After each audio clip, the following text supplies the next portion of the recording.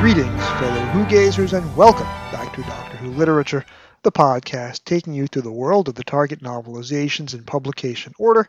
My name is Jason, and I'm your host on this journey, this very long journey.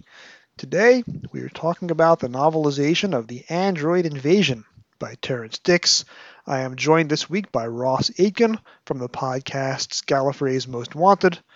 Gallifrey's Most Wanted presents the Runcible Report, and Stop, Let's Team Up, the first two of which are excellent Doctor Who podcasts, which have been a big influence on the style of conversation that I have each week. I am a little bit of a podcasting magpie. Eagle ear viewers will note that I often quote, consciously or otherwise, from several other podcasts in my queue. I really enjoy the way that Ross has conversations with his guests each week, and I have sort of adopted that format, so thank you, Ross, and we'll hear from him in a little bit. This is the second straight week where we are talking about the novelization of a Terry Nation story as adapted by Terrance Dicks. What's funny is that I also did an interview this week for an episode coming out several weeks, if not months from now, about a different Terry Nation story adapted by a non-Terrance Dicks author. Most of you who have heard this show before and know who my returning guests are will probably figure out who it is and which book I'm talking about, and there will be a clue a little bit later. But I have now interviewed guests, and I've recorded episodes for 3 Terry Nation books in the last 2 weeks, so I am pretty much all nationed out. Tell you a couple of stories. First, a leftover story from last week's episode that I did not get to put in. I've mentioned this story before back in my episode about Planet of the Daleks. Speaking of Terry Nation stories, that's another one.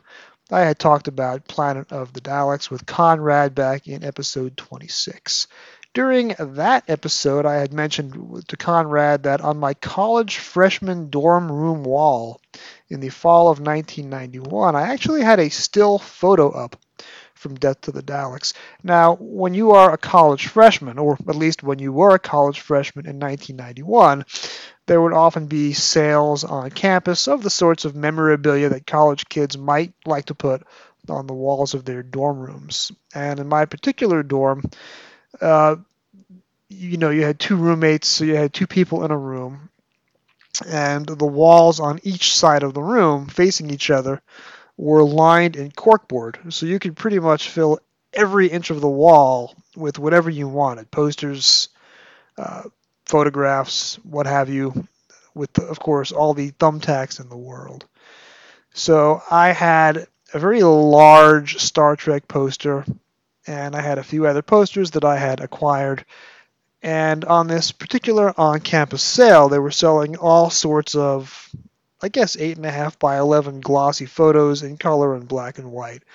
So I bought a color photo of the Battle of the Motara Nebula from Star Trek II, Wrath of Khan, one of my favorite movies of all time, and not just one of my favorite Star Trek movies.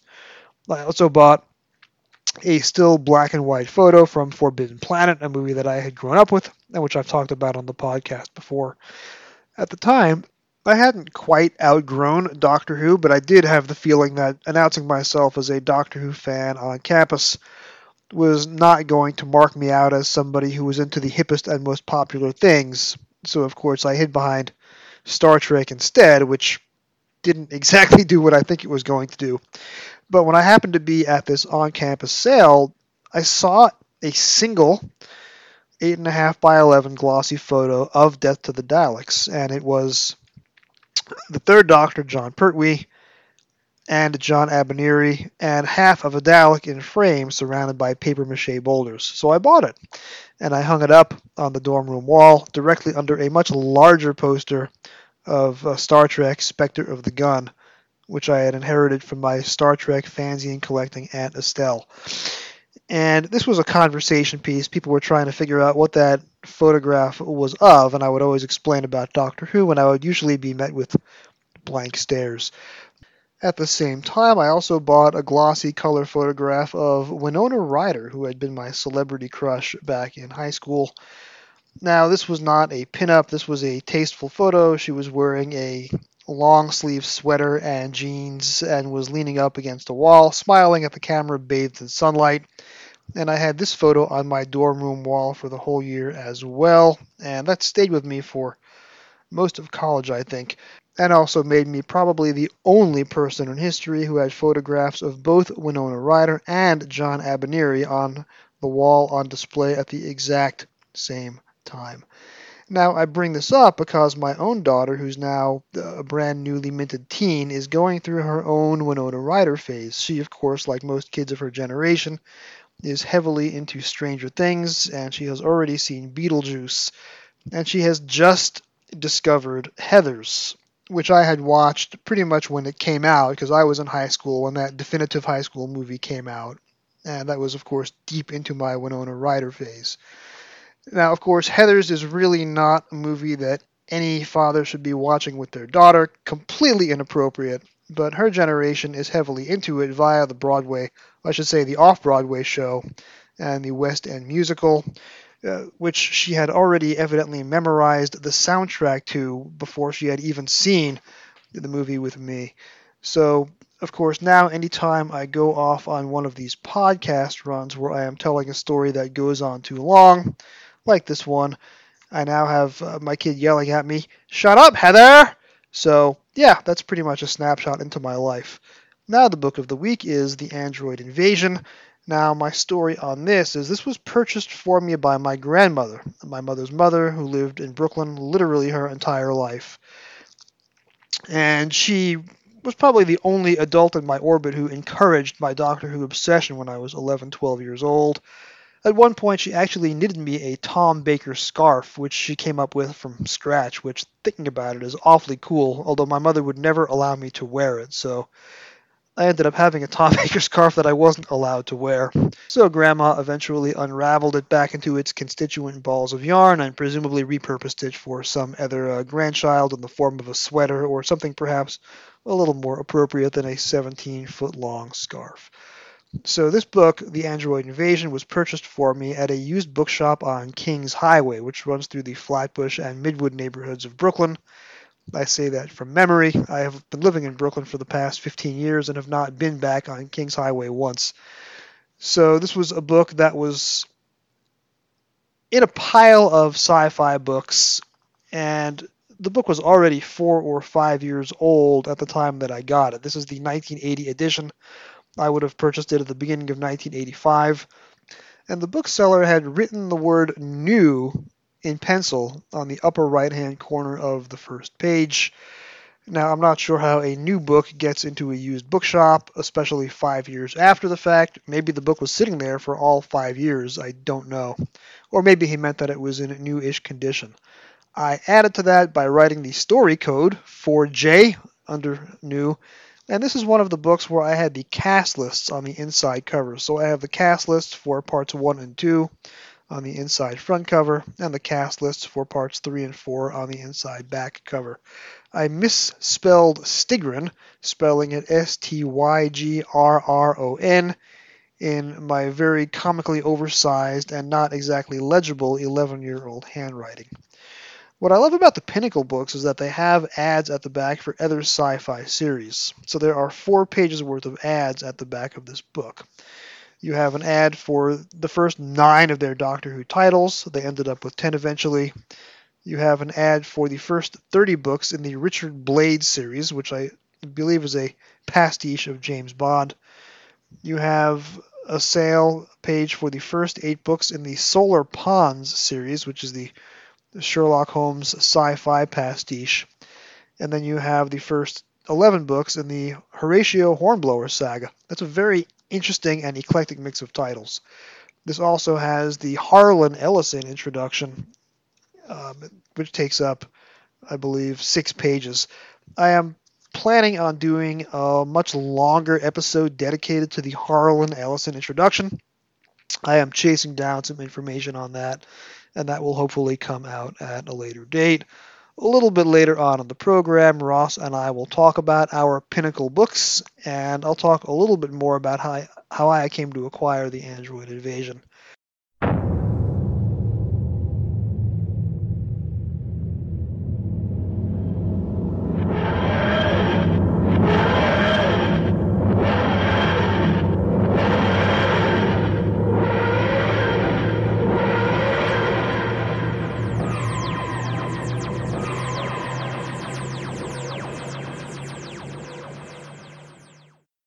I should give a little bit of a content warning before I drop the interview with Ross and myself. It is not really a secret to say that this is not my favorite episode of Doctor Who, and it is not Ross's favorite episode of Doctor Who either. We will together be harshing on various elements of the story during our conversation, and then at the end of the episode, when I read out my analysis of the book, I will also be harshing, perhaps excessively so, on elements of the story as well. Now, I do this in a spirit of fun and love for all of Doctor Who. Even if I dislike Android Invasion, it is not a story that I am ever done with. I will doubtless watch the episodes again, and I will doubtless read the book again at some point in the course of my fandom. When people make a Doctor Who episode, they do not set out to intentionally write or direct or cast or act a bad episode. These things just happen. I do want to point out a couple of things in defense of the Android Invasion first. I am going to drop in right here an excerpt, an outtake, if you will, from an interview that I did with Philip Hinchcliffe about a different novelization. If you've been listening carefully, you can probably guess which one. But here's Philip for a couple of minutes talking about how the Android Invasion came to be and giving a gentle critique on some aspects of the story. Again, nobody involved in the making of the Android Invasion set out to create a story that was going to be in the lower half of most fans' rankings. This was a story made in good faith, and I want to give equal time to people on the production side who obviously have a chance to defend the story as much as I'm going to spend most of the next 90 minutes perhaps picking it apart. Bob Holmes said, should we do another Terry Nation? And I think I have a memory of saying, well, yeah, but not a Dalek story. And I think I might have said, we will do some Earthbound stories. Can we do something that's a bit sci-fi? And so I think he probably went away. I didn't have personally a sort of conversation with Terry myself, although I had met him, but I wasn't involved in the actual script editing meetings. But I think we said that to him, and he said, "I know, I'm going to do an Android story," um, which really excited me, and I think all the Android aspects of the story that he eventually wrote were terrific. I think we fell down on realizing you know, the aliens. But all the android aspects of that story work really, really well. So I think that was it. Yes, I'm up for one more Terry Nation story, but can it be something, sci-fi kind of thing? And so that's how the second one came about, I think. The problem with, actors in rubber masks is that in order to be sort of heard, they all seem to adopt, unless their voice is treated like the Daleks, they all seem to uh, adopt a sort of booming Shakespearean delivery because they can't be heard with these rubber masks. I'm glad that the story works, but that's and also what we did none of us spotted was that if they've got thick fingers like that, how can they be a high tech sort of race of people? It wasn't thought through properly by on the design side, if you know what I mean. And of course, my thanks to Philip Hinchcliffe for taking the time to talk to me and share such candid stories in such detail. You will hear the full entirety of that interview at a later date for a forthcoming episode of Doctor Who Literature. And again, you can probably guess which book that is. I also want to point out that even though Android Invasion is not my favorite story from the Hinchcliffe era, it is a Tom Baker and Elizabeth Sladen story. The two of them cannot help but make magic, even if the script around them is perhaps not the most conducive in terms of dialogue. As I was looking for audio excerpts to put into my analysis of the book at the end of this episode, I picked a couple of cheesier dialogue clips that fit my theme. But again, to give equal time, here is some byplay between Tom and Liz that is just delightful. and in the interest of fairness and equal time, I am going to play it. And after that, with Ross Aitken, let's get to it. Come on, wake up, Doctor, come on. Doctor, please, come on. Wake up. I am awake, I think. Once upon a time, there were 3 sisters, and they lived in the bottom of a treacle well. Their names are Olga, Masha, and Irena. Are you listening, Tilly? I'm Sarah. Sarah. I feel disorientated. This is the disorientation center. That makes sense. Come on. Clear the launching area. Okay, Ross, this is your 3rd time back on Doctor Who Literature. It's been a minute. You were here for Curse of Peladon, and you were here as well for The 10th Planet. And now we are back to discover a book that is quite possibly based on a story that is not as good as the first 2. So we're going to have some fun breaking this down today. I'm really glad you said that. Because this is not, be honest, this is not one of my favorite Doctor Who stories on TV, let alone in book form. So, but of course, as this is Doctor Who Literature, we have to contractually spend several minutes talking about everything except for Android Invasion. So you have 3 podcasts of your own going on. So bring us up to date. Well, what's going on with Gallifrey's Most Wanted and Runcible Report and Stop? Let's team up. All right. Well, Gallifrey's Most Wanted is going strong. Runcible is on a little hiatus. Jeff is taking a break, and that's good. I'm hoping to get him back on. We're going to do I've been doing special comic book ones and Doctor ones for that to fill the gap. Vic and me today, when I'm done with this, I'm going to finish editing our take on Terminus. Ooh. Which is not probably one of our more positive reviews of a show.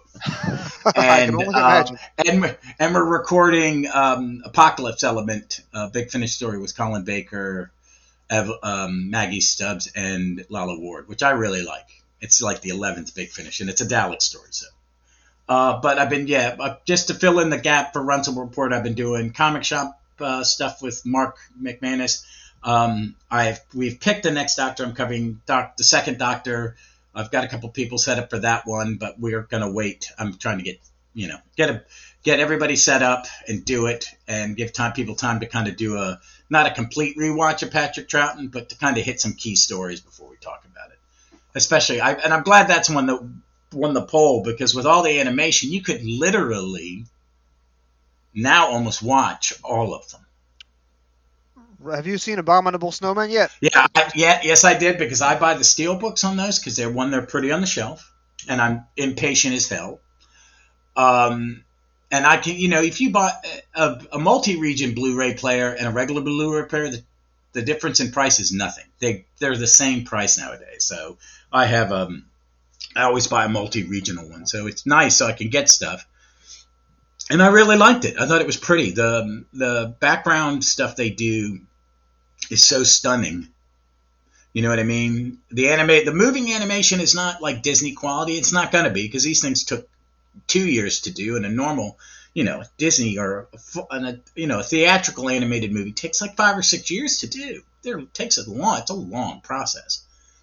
So, but I loved it. It made the story, because Vic talks about it constantly, about the damn beeping of a ball, and it is, and she's not wrong. That is the hardest reconstruction to get through, because when I was getting like the recons in the 90s on VHS, they were a copy of a copy of a copy of a copy, and it was impossible. And I really never kind of got what the story was for it until I heard, the BBC CD with Fraser Hines doing the narration, and it's still that damn noise, beep beep beep, and you can't, but it worked. It was nice to see it. It was nice that they actually changed how the actors look, kind of, right. It's like I'm one of those people, is like some of the big, I think it's the Big Finish produced ones like Macro, they kind of went, we're not going to go it by exact duplicate, because the sets were kind of crappy and they're claustrophobic, and I watch, and so some of them times they expand it, and I like it, and I get that, and I know it's not for everybody, but I like it, because it's like, give the artists something to do. It's, they're artists who are doing this. It's crazy. They want to do the best job. So they look great. I mean, it just looks. And I think the best thing I've seen in these last 3 or 4 was how they captured the backgrounds, made them very 3-dimensional. Because the inside the monastery, the Buddha statue is beautifully rendered. But there is this thing that the people moving aren't as finely detailed as the people behind, as the settings. But that's just, because the problem I think they had is they don't want to do more than one character model per episode. And there's something they talk about. They don't want characters to do costume changes. It's right. Basically, because then you have to have 2 computer, it's a lot of work. But it was nice. It was good. And the story was easier to understand. It was more because I could see it moving, and it was just it made more sense. Because some of those, I think sometimes that the season of the monster is not as sometimes the monster of the week it's the same story with a different monster. The base Under Siege is so part of that thing. But now that if I was to go back and rewatch Troughton, I think it wouldn't bug me as much as it did when I was having to dip in and out of reconstructions and audios and books. And Vic does the books on the missing ones. She can't do the reconstructions the second time, and I'm not asking her to because it's rough. I mean, I'm going, the ones on Daily Motion are better. I've done that for reconstructions because Loose Cannon has done them again and again, fix them. So it was nice. I like it. I'm glad they did it. I wish they had finished, but there's not much left. A couple episodes of Wheel of Space, couple of the I mean, God, but I would love to have seen them try to do Dalek Master Plan. Yeah, there's a lot of season 3 that has not been restored yet, and I am a much bigger fan of season 3.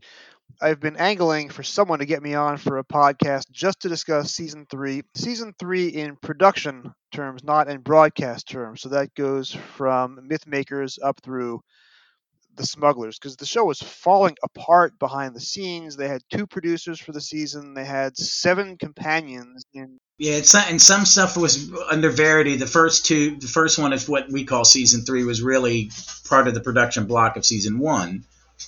But they just never stopped, remember? Isn't that kind of what it was, is they just never stopped producing it? They were just always working? Yeah, so the first production season was Unearthly Child, which they made twice, and then that goes up through Dalek Invasion of Earth. So production season 2 starts with The Rescue and goes up through Mission to the Unknown, which was the last one that had Verity Lambert's name on it. Yeah. Then the incoming team decided to fire Maureen O'Brien without telling her. So she goes on her 4-week vacation in between production season 2, production season 3. She comes back, gets home, she dusts off her scripts for the Mythmakers. She gets to the last page. Wait a minute, nobody told me I was being written out. I would have been looking for work during those 4 weeks rather than going on vacation if somebody had just told me. Yeah. Is that Ennis Lloyd or John Wiles? That was John Wiles. Yeah, he said they're both dicks. Absolutely. The next thing Wiles tries to do is fire William Hartnell, and of course he doesn't get permission, so he quits. Then they bring in Ennis Lloyd, and that season ends with the Smugglers. And at the end of the Smugglers, somebody puts a curse on the Doctor and says, "You're going to be dead in 24 hours." Then they go on vacation. Hartnell has already retired. Comes back for season 4, which starts off with 10 Planet. He does one story, which in story terms is his character dying 24 hours after the Smugglers ends. And then, of course, off we go with Patrick Troughton. So if you just look at the run of season 3 stories from Mythmakers through the Smugglers, which was the 3rd production block, it's incredibly fascinating. So I like it. It's a little choppy for me, some of the stories, but I think it's because I can't, like Mythmakers, I finally kind of I listened to it before All of Time and Space covered it, and I had an Audible credit, so I got the that, and I listened to it, and I listened to it very closely instead of just, I didn't listen to it while I was walking, No, outside. When I was listening, all I was doing was listening to it, and I got it, and I liked the comedy. I love the historicals. They're some of my favorites of the Hartnell era, especially because, they realize that, our history's not so good, so we're going to make them a little light. because I think the Romans is one of the best historicals, but it's a comedy, and they proved that they could do comedy, and he's good at it. And I reevaluated the Gunfighters last time I watched it, and it's a comedy. It's meant to be light until it gets really dark at the end. But yeah, I love that era. I mean, and I loved Mythmakers this last time, but I would love that's one that would be a beautiful reconstruction. You know, because I thought the reconstruction for Galaxy 4 or the animated one was unique, but I thought it suited it. You know, I thought, you know, it's like the Rels are and the play because I went, how much are they taking license with the Rels spaceship? And then I went, oh, you have to, because that's just some shower curtains on some PVC pipe. It's really bad. It's a bad set. The drive-ins have a nice set, but the Rels is just basically some shower curtains on some cheap PVC. So yeah. I did the Trap 1. I moderated the Trap 1 panel on Galaxy 4. And I'll tell you, I normally am a traditionalist. So a lot of the Troughton era animations came out when I was doing the Troughton Pilgrimage at the beginning of 2021. And I deliberately watched them. I'm talking about Macro Terror, Fury from the Deep.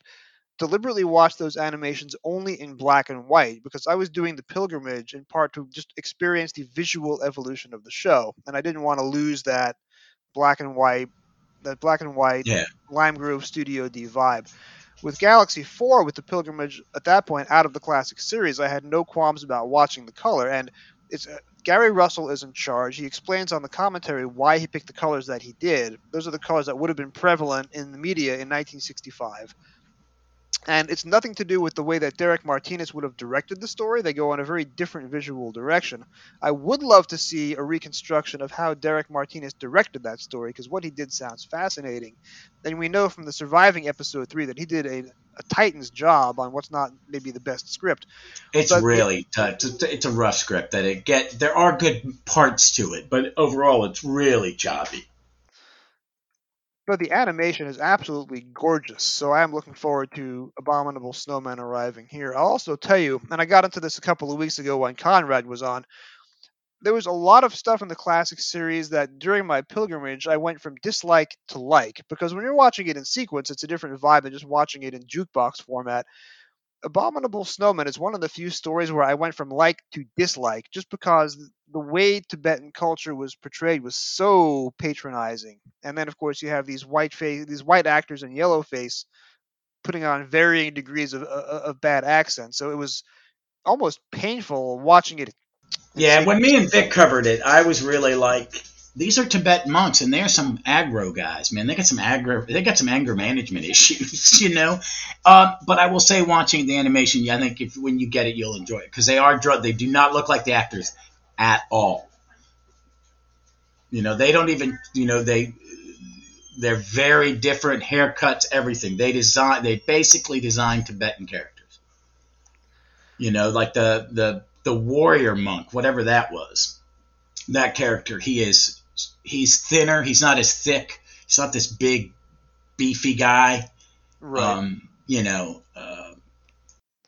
Yeah, Tibetan monks in the 1930s were not pumping iron. Yeah, that guy hadn't met a blood pudding he didn't like. So yeah, but it was really pretty. It's the same. I think it's the same people. I think it's Gary Russell. It's the last BBC one. Yes. I mean, the last Big Finish one. You know, and there's some more. I mean, season 2, thank God it's going to come out. I'm so excited that is going to come out in the Blu-ray set. And the only thing that's missing from that is the 2 episodes of The Crusade, which is, you know, has some of that same thing. You've got Bernard K. and Brownface, but I don't know what I was listening to, but someone was going, but those characters aren't portrayed, you know, Saladin's portrayed in a very positive light. Yes. Like, he's just the leader, and he is not, this is the, you know, if anybody's the problem, it's Richard. Which is historically accurate. Yeah, Richard's the invading force. And he was a bit of a jackass. And Saladin was just like, hey, stop coming in our country and telling us what to do. We are, you know, our civilization's a little older than yours, and you guys are barbarians. You know, It's the Western culture. We try to think us as us in the 10th century. We were the advanced. It's like no, math comes from Islam, the Arabic. Algebra is an Arabic Yeah, word. yes, it's they knew the world was round. They weren't stupid. They could look in the stars and figure out this. They knew this Earth moved around the sun. But yeah, I think I'm looking forward to season 2. I think they'll do season 3. I guess I don't know what they'll do for myth makers and some of that. And I wouldn't be surprised if season is almost all of season 4 or 5 been animated. Season 5 is mostly animated now. That'll be I may not. I don't know if I'll get that box set because I got the steel books and the American one edition just to make sure I had a playable copy. So, but I'm enjoying the Blu-ray sets. A great deal. Chris Chapman and Toby Haddock and the other people that do all the documentaries and stuff. That's well worth the price of admission for those things. I cannot praise those guys enough. I think you actually had Toby Haydock on your show, didn't you? Yeah, we did an episode about Quatermass because I am a Quatermass fan. Now you've been crushing it with your guests. You had Simon Gurrier on as well. Really fascinating. Yeah, I really want to get him back on and talk about one of his audiobooks, but it's just I need to reach out because I haven't done a big finished one in a while, and I like to save those for Jeff. Right. Because me and him are, he devouring some of them recently. I'm way behind right now. The comic podcast keeps me very busy reading, and I'm guesting on a couple other podcasts for that. I'm guesting on one called A World on Fire, which is about Golden Age DC characters, and they're doing some stuff that I like. And me and the guy Billy D are of the same mindset when it comes to these older characters. And I'll just plug myself. I did 2 of your special episodes of GMW. I was on your 4th Doctor special, and I was on your 3rd Doctor special, the latter of which it was hard to constrain my enthusiasm for the Pertwee era, and I'm angling to be on your eventual 1st Doctor special. But that one is going to be that one. I'm really kind of holding the back part because I definitely want Jeff on it. Want him ready to do it because he is the heart. Jodie and Hartnell are his favorite doctors now. And I'm like, I want that kind of. I like his take on the 1st Doctor a great deal because the more I watched the 1st Doctor during the pandemic, I kind of did a deep dive in it, and it's so unique an era because it is the first, and it is so different than everything that really comes. You don't see a traditional Doctor, what we consider a traditional Doctor Who story, really until the War Machines. Mm-hmm. Everything else there's nothing like it. And the experimentation. Web Planet is a masterpiece, is a hill I will die on. Because I think it is. I think people but it's that's for 1966, that's pretty good, man. For the technology they had, I think it's amazing. I know when they fail, and I don't think that's a fail. I had tried to start a Twitter thread on this a while back. For my money, the Hartnell era is still the best era of the show in terms of storytelling because you literally never know what you're going to get. Every other producer was aware of their budget limitations. Every other producer decided to focus in on one lane of storytelling. However, the Hartnell era didn't realize that they just couldn't afford to do what they were doing, so they would tell any story in any order, so you literally never know what's going to happen. And what's interesting is I'm now in my own pilgrimage. I am now at the end of series 11, so I'm just about to finish tonight the last episode of Jodie's 1st season. And while I dislike the writing and the themes of a lot of those stories, what impresses me is that number one, Jodie's acting is so much better than anybody is giving her credit for. Watching her back a second time, she is probably one of the best performers you've ever had taking on the role. And that's high praise because you've had some incredible actors in there. Oh yeah, especially coming after Capaldi. But what she's doing is just completely criminally underrated. The other thing is, even though I don't like the individual stories, the variety of storytelling is Hartnell-esque because you have 3 historicals out of the first 8. The other series weren't doing that. And you never know if you're going to wind up on a spaceship in the future or in Norway or what have you. So Chibnall is consciously going back and doing the Hartnell era grab bag storytelling rather than Moffat. All stories are going to be about this. RTD. All stories are going to be about this. Yeah, and that's why I like Chibnall's writing. I as a Moffat fan am glad to see someone who isn't as and Davies too. They're writers who like to hear their words said out loud. They have the same kind of arrogance that Sorkin, Tarantino, Whedon. You know what I mean? They're of that generation of writers, and it's all about the rhythm and the poetry and whatever you want to call it. And I like all those guys. I'm a big Sorkin fan. I mean, I think I like watching actors play with those words, even if it's a story I don't like or the script's actually not that good as a whole. But I like that Chibnall changed the tact and said, I'm not going to do that. I'm just going to tell Doctor Who stories and it is the closest of modern Who to original Who. That it is, they cut the soap opera way, way down. Because there's a lot of soap opera in Davies and Moffat's writing. Oh, definitely, for sure. And I understand why you have soap opera. You want to do character pieces. But I think he wanted to see historicals back, and he, like me, I guess Chibnall, like me, is like, why did we stop doing them? You can put something science fiction like in Punjab. I love that story's about the partition. They just put a little science fiction in the side, and I like that kind of structure. The Rosa had the little science fiction. I love Rosa, but the science fiction's a little tacked on. You don't have to. I don't see why you actually have to do. I'd like to see Davies try it when he comes back and just do a historical. They land in an historical setting and have an adventure in that time period. I mean, that's all the Highlanders is. It's not about the battle. It's about what happened after the battle. Yeah, the battle's only the first few minutes of part 1. Then they move to Inverness and they're telling a different story about. Yeah, the Smugglers is like that. It's a story about the year of the pirates and the smugglers on the Cornish coast, and they just get wrapped up in what could have been any adventure. And I think it's a time travel show. Do some time travel.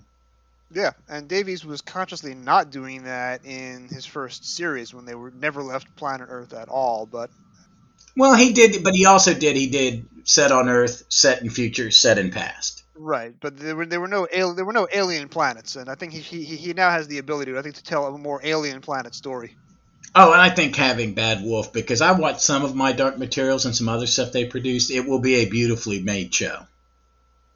I think the BBC, if they were going to pick an outside vendor, picking the people that brought the show back in 2005, because Tranter and Gardner, and I don't know the woman who's their third partner in Bad Wolf. She was not part of, the people. I think she's from LA. I think she's an American. When they moved to, because Tranter and Gardner left BBC to go to LA to form that company.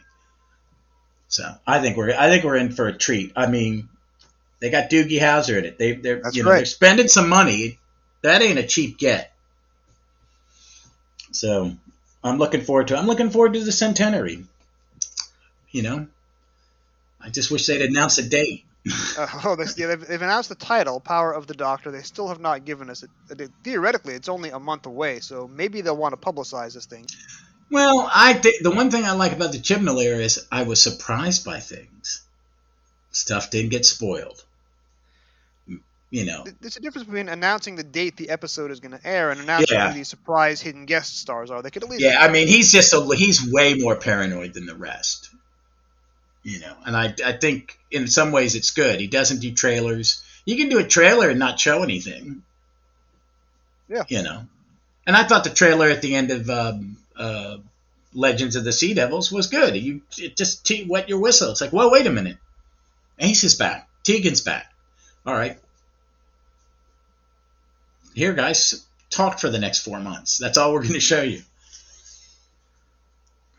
You and I had done the Trap 1 breakdown of the Flux trailer, which when you go back in retrospect, the Flux trailer showed a lot of images but gave nothing away about what the Flux was going to be about. So Oh you can God, no! certainly It do was that. just little cool images from all the episodes. Oh, we got Santarans. Oh, we've got this. Oh, we've got that. Wait a minute, how is that connected? So, and I enjoyed Flux. It's the only time I've ever actually seen a serialized Doctor Who in transmission. It was neat. It was neat. I found that very enjoying. That there were, that I got to see I got to finally see a Doctor Who in the traditional format in a way. Because we, like you said, we were talking, we watch you do rewatches, and watching them in order changes it, because we were kind of, as Americans, especially with anything after Tom Baker's first 4 or 5 years, you were getting stuff way out of order. Right. Like I say it, the last Doctor I saw was the third Doctor. I didn't see Spirit from Space until I had seen at least the first season of Sylvester McCoy. I grew up in that sweet spot because my cable system on Long Island got 5 different PBS stations. Sorry. A little bit of Aretha Franklin there. It's my make sure if I haven't taken my medication, take it now. I am going to leave that in just to see if I get a copyright claim on those 3 seconds of respect. You know what? I've gotten some copyright claims on like weird little clips, like 10-second clips. It's like, really? For a while on my Stop Makes Sense, I just did the Starburst at the end credits of Colin Baker's era that didn't get claimed. I was like, really? You claim the themes. I have to delete them. When I put stuff on YouTube, there's no theme music. Oh, wow. Because I only do 20 seconds and they cut it. They claim it, so I just trim it. I do a 10-second clip of the opening titles for the appropriate Doctor in each episode of this show. Have not gotten a claim yet on the podcast. And then I've got Dudley Simpson doing the intro and the outro music. Have not gotten claims on that either. Trying to be careful with the copyright stuff. Yeah, I do too, and I don't do more than 10 or 15 seconds. And me and Vic have a clip after we introduce ourselves, and that never gets tagged. So, there is fair use, but what's fair? I'm not putting a whole episode up. Exactly. Yeah. Well, we've been at this for about half an hour, and we've been doing a very good job of avoiding talking about the android invasion. I'm going to do one last tangent. You had talked about Sorkin. The last Sorkin thing that I saw was his rewrite of To Kill a Mockingbird, which was a Broadway show with Jeff Daniels. How was it? I would love to have seen that. Premiered in late 2018. It was obviously closed for 2 years because of the pandemic. Reopened. Daniels left. They had to move theaters, and they never reopened in the new theater because of other contractual obligations. So the Broadway show, unfortunately, is over. Now on the West End, and there's a tour going out. I grew up with To Kill a Mockingbird. It's very influential in my life. Mm-hmm. Everybody I know who's a lawyer says that.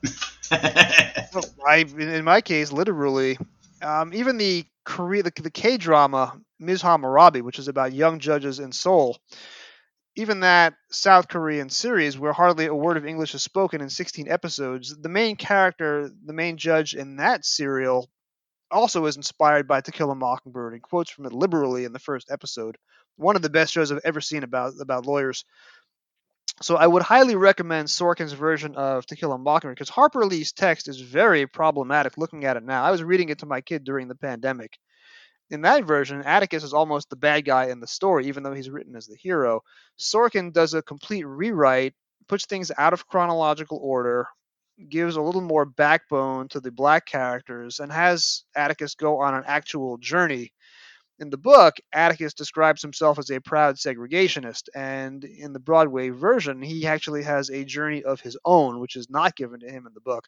If you can see that, there's a touring production in the U.S., and it's on the West End now, I think. Definitely see that. It will be a massive improvement over the book, and hopefully will become the gold standard text going forward. More people need to get out there and see it. I wanted to see it. I watched the movie he directed about Lucille Ball and Desi Arnaz. And people complained that she wasn't funny. Well, she wasn't funny when she wasn't being funny. There was this, she was a businesswoman. who created an empire with her husband, who invented the 3-camera system. There's a lot of stuff in it that Desi was a smart businessman, an incredibly intelligent man, and not just the flunky to her, but she was a bit of a tyrant. And it shows her creating comedy, which is totally different than being funny. You're trying to be funny, but it's her developing a gag, and how she made everybody rehearse it and rehearse it and rehearse it. And there, she comes off a little. She knows her husband's cheating on her through it. It all takes place in 1 week where Winchell accuses her of being a communist. It's all set in this 1 7-day period while they were getting ready to record a famous episode, and Winchell accused her of being a communist on the radio. Right. And it's great. And Javier Bardem is amazing as Desi. And and I knew a bit about Desi because as a Star Trek fan, you know a little bit about Desi and Lucy, because that's why Star Trek got made, and more so Desi than Lucy, because he ran the business, not her. Although I've seen stories that Lucille Ball was on set for The Cage, helping set up and helping sweep out. She was very enthused by it. And also, their production company basically launched The Twilight Zone because it was Desi Arnaz who produced and then hosted the pilot episode of The Twilight Zone called The Time Element. Oh, really? I didn't know that. But I can see him doing that to get it going. Yeah, he was the. I mean, Rod Serling was already a highly established TV writer by that point. Oh, gotcha. But it was Desi Arnaz who got him to the next level with Twilight Zone because he produced that first episode, and he was the on-camera host before Rod Serling. Yeah, well, Serling had already won all these, awards for Requiem of a Heavyweight. And Patterns and many others, yeah. Yeah, he'd already been. Him and he's of that group with Patty Chayefsky and Richard Matheson. Matheson, yeah. Matheson, right. Yeah. Where, Vic is, let's say she's not a TV person movie, and I find that some TV writers are better than some screenwriters.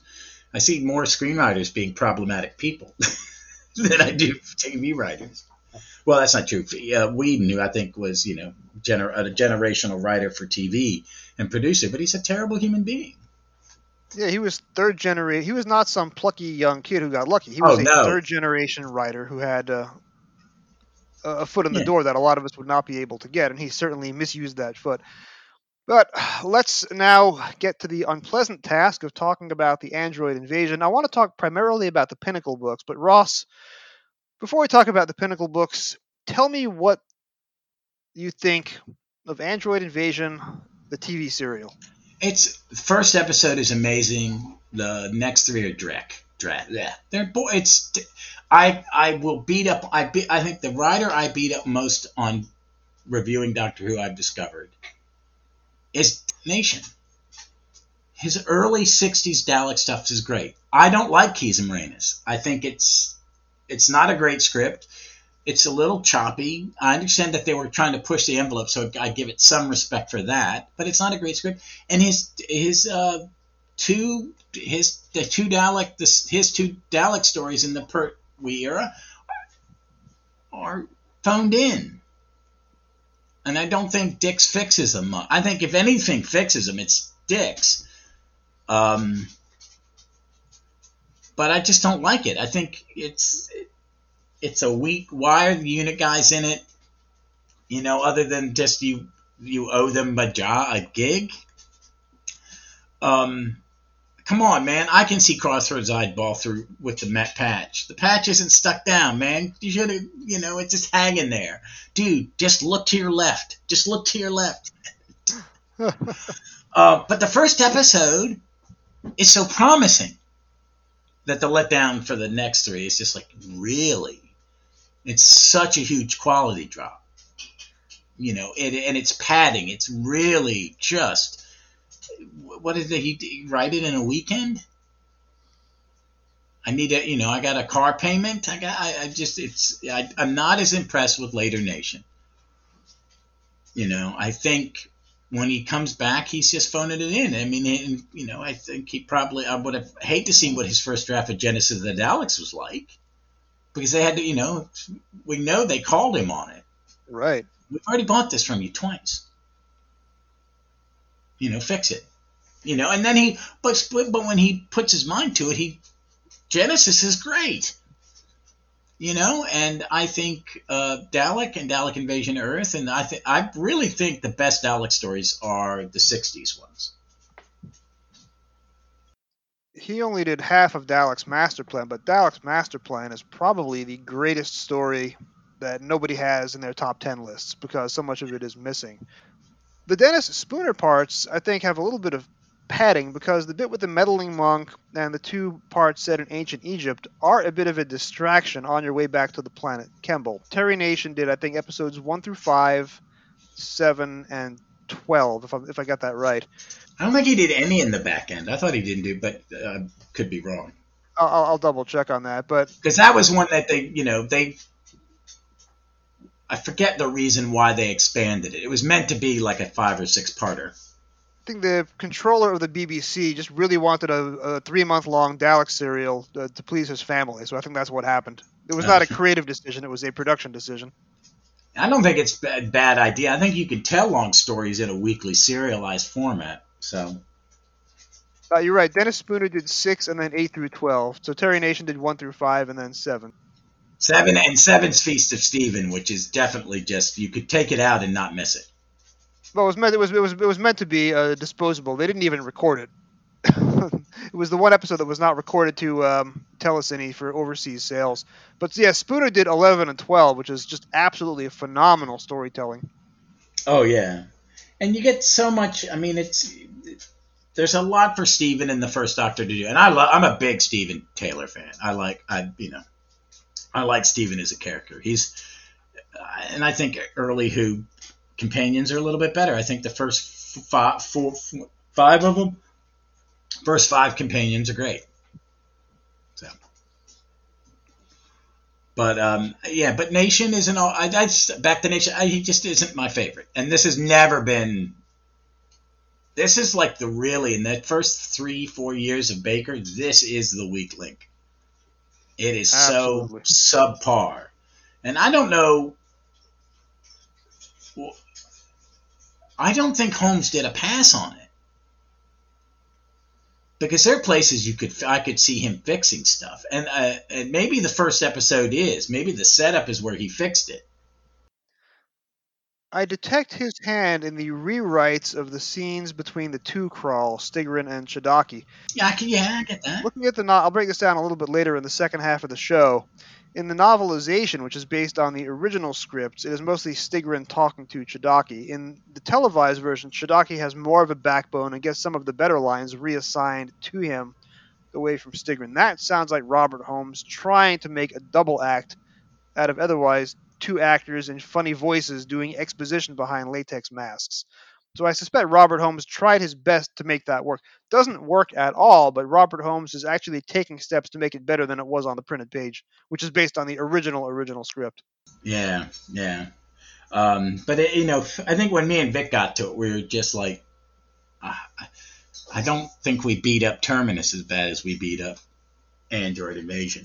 And we beat up when we did Keys and Moranis. We were going at bat with Nation with baseball bats. Because we were both like, and I like 60s science fiction, and I was just like, it's and also I think what got me is that was when we covered that one. It was the first time I'd really watched it on a giant TV, and it was like, oh, this is so unforgiving in high def. Terminus has a social conscience and a message. Terminus is about the for-profit healthcare system, and you and I, from our day jobs, both know way too much about how damaging that is. Oh yeah, me and Beck talk about it, and she also brings up some because when it came out, it could be an AIDS allegory, but was it? But who knows? But it's just it's a rough story. It's full of missed opportunities. It's one of those ones where I said, I thought Sarah Sutton's good in it. I think Peter Davison's good in it. I think it's just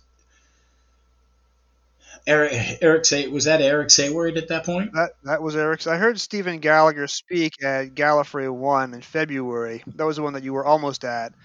And Gallagher was talking frankly about his experiences under Christopher H. Bidmead, who improved Warrior's Gate, versus his experiences under Sayward, who deproved Terminus. De-improved, devolved. The more I watch the Sayward era, the less I'm mad at John Nathan Turner for anything. Yeah. John Nathan Turner expected his script editor to fix stuff, which is I agree with that. That's not your job as the producer. Jeff posted something on, someone posted something on Twitter about using different musicians in the future instead of one person, instead of a house person, blah, blah, blah. And I brought up the thing is if you want to see something, and Jeff brought up is don't let the head writer be the producer.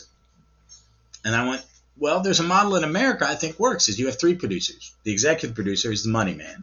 Right. A producer is the head of the writing room, and then a producer is the head of the director's team.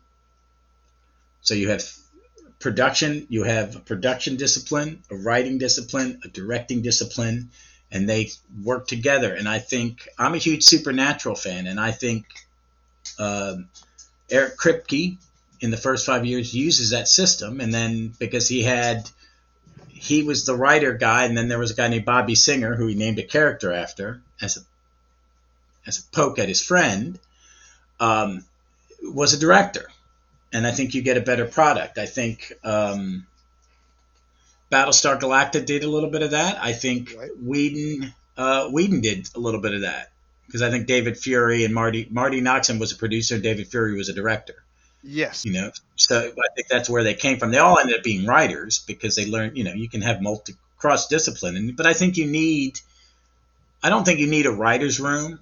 And I think in British television, it's very one person oriented. But I think if you want to get better quality, it would be bad to hire 4 writers for the season and then have one writer in charge of them and then have one person in charge of picking directors and let the directors pick different musicians. Let them cast it.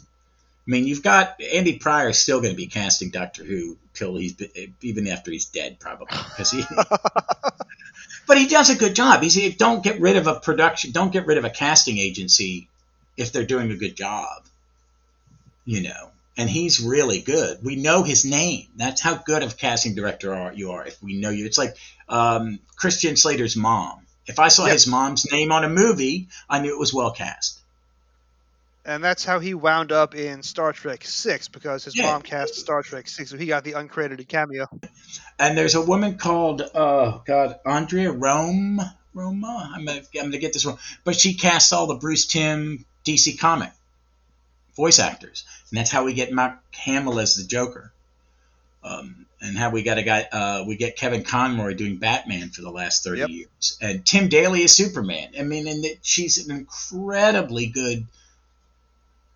I mean, it's just so. And I think in the old system at the BBC, is the director cast. And I think that's a good thing. The director should have a say in casting. Yeah, it certainly is how the classic series work, because you had David Maloney had his repertory of actors, Douglas Get Campbell people you know to work with, A director likes that, Yeah, and it's, you work with the people that understand you, and it speeds up the process, takes all the uncomfortableness of getting to know each other, because sometimes I've directed people, and I've had actors that I don't do anything with. I have actors I'm very hands-on, because, but, I like casting. I thought it was my strong suit. I cast against type. I don't like type. Type is stupid. It's dull.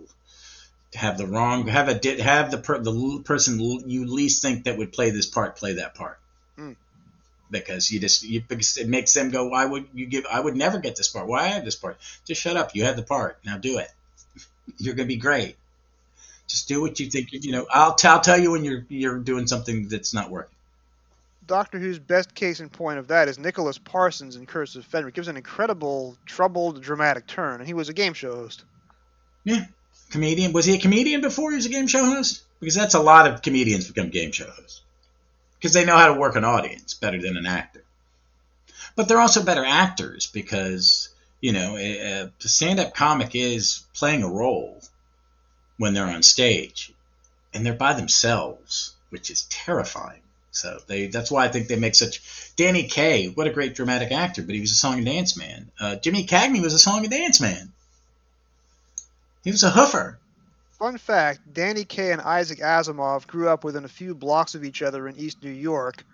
Isaac Asimov and Danny Kaye went to the same elementary school a few years apart, which is now called the Danny Kaye School. There's your fun fact for the day. Bring Danny Kaye into the sci-fi conversation. I'm a big Danny Kaye fan. I love to see it. But I'm old enough to remember when we still had variety shows on TV. My grandmother used to do homework with Sylvia Fine, who later became the future Mrs. Danny Kaye. So I've heard family stories about them going back 100 years now. Oh, good God.